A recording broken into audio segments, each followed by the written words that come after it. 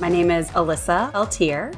I now sit on our Cvent consulting team. We are hyper-focused in the enterprise space, and I now help those enterprise organizations and our consultants tell the story about how planning, how meetings and events, and how marketing organizations, and candidly how procurement functions can all kind of work together to achieve growth outcomes.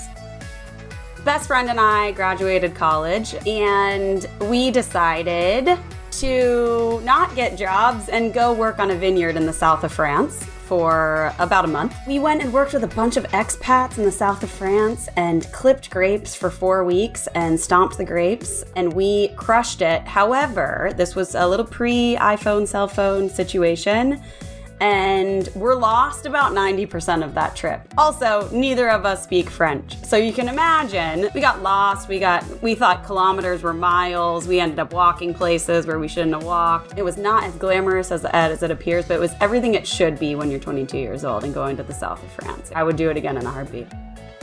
Stop doing what you've always done. I think that a lot of programs suffer from complacency because it is easier to do what we've always done as opposed to infuse creativity back into the programs. I remember I sat in on a lecture at one point, maybe 3 or 4 years ago, and it said if you aren't innovating your event programs, whether that's a conference, whether that's a seminar, whether that's just a webinar, every 18 to 24 months, your audiences are getting bored and they're not going to return. I would argue that attention span and that desire for mix-up creativity is even shortened as a result of the pandemic. We know that we're all suffering from the Zoom fatigue, the virtual fatigue.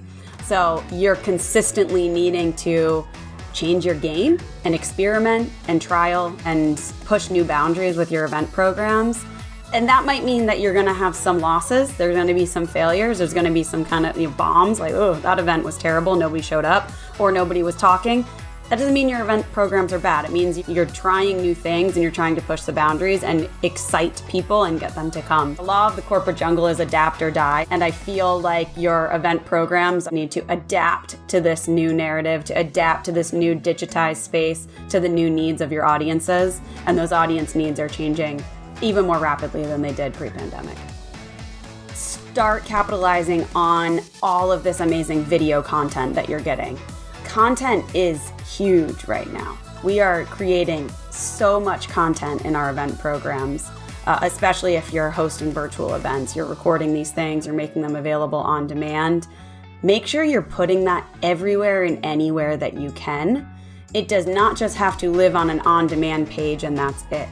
Think about your social media applications. Think about YouTube. Think about email potential. Maybe you can make a little GIF from some of the video content that you're generating. But content is king.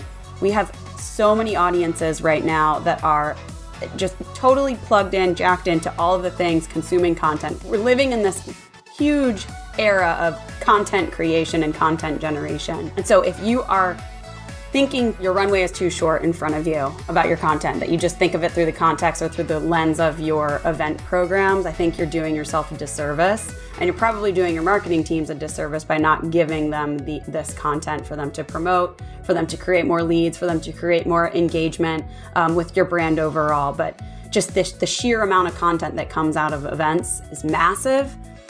And now that we're recording so much of it, whether it's through virtual, a hybrid event, or whatever your program is capturing right now is valuable to the market. So I would say keep doing that. I do a mean Woody the Woodpecker impression, but I am not going to do it on the podcast.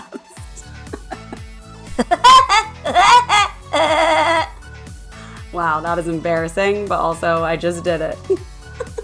I'm also very into high kicking, enthusiastic high kicks. And I hate high fives, which is also maybe a shocking fun fact about me. Great with high kicks, terrible with high fives.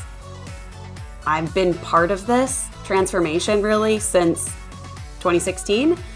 And I think that I can help bridge the gaps, the divides, the lack of understanding between the two teams because I've sat on both sides of the fence, and we'll see where that goes. I'm excited to include maybe some more digital marketers on these calls to see what a planning team's doing. I'm excited to include some field marketers. I'm excited to include maybe some CMOs. Hey, come on down, CMOs.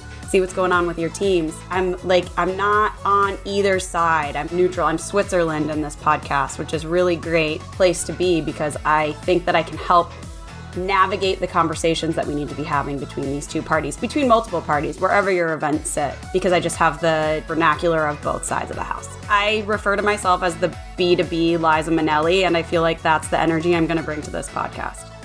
Jazz hands.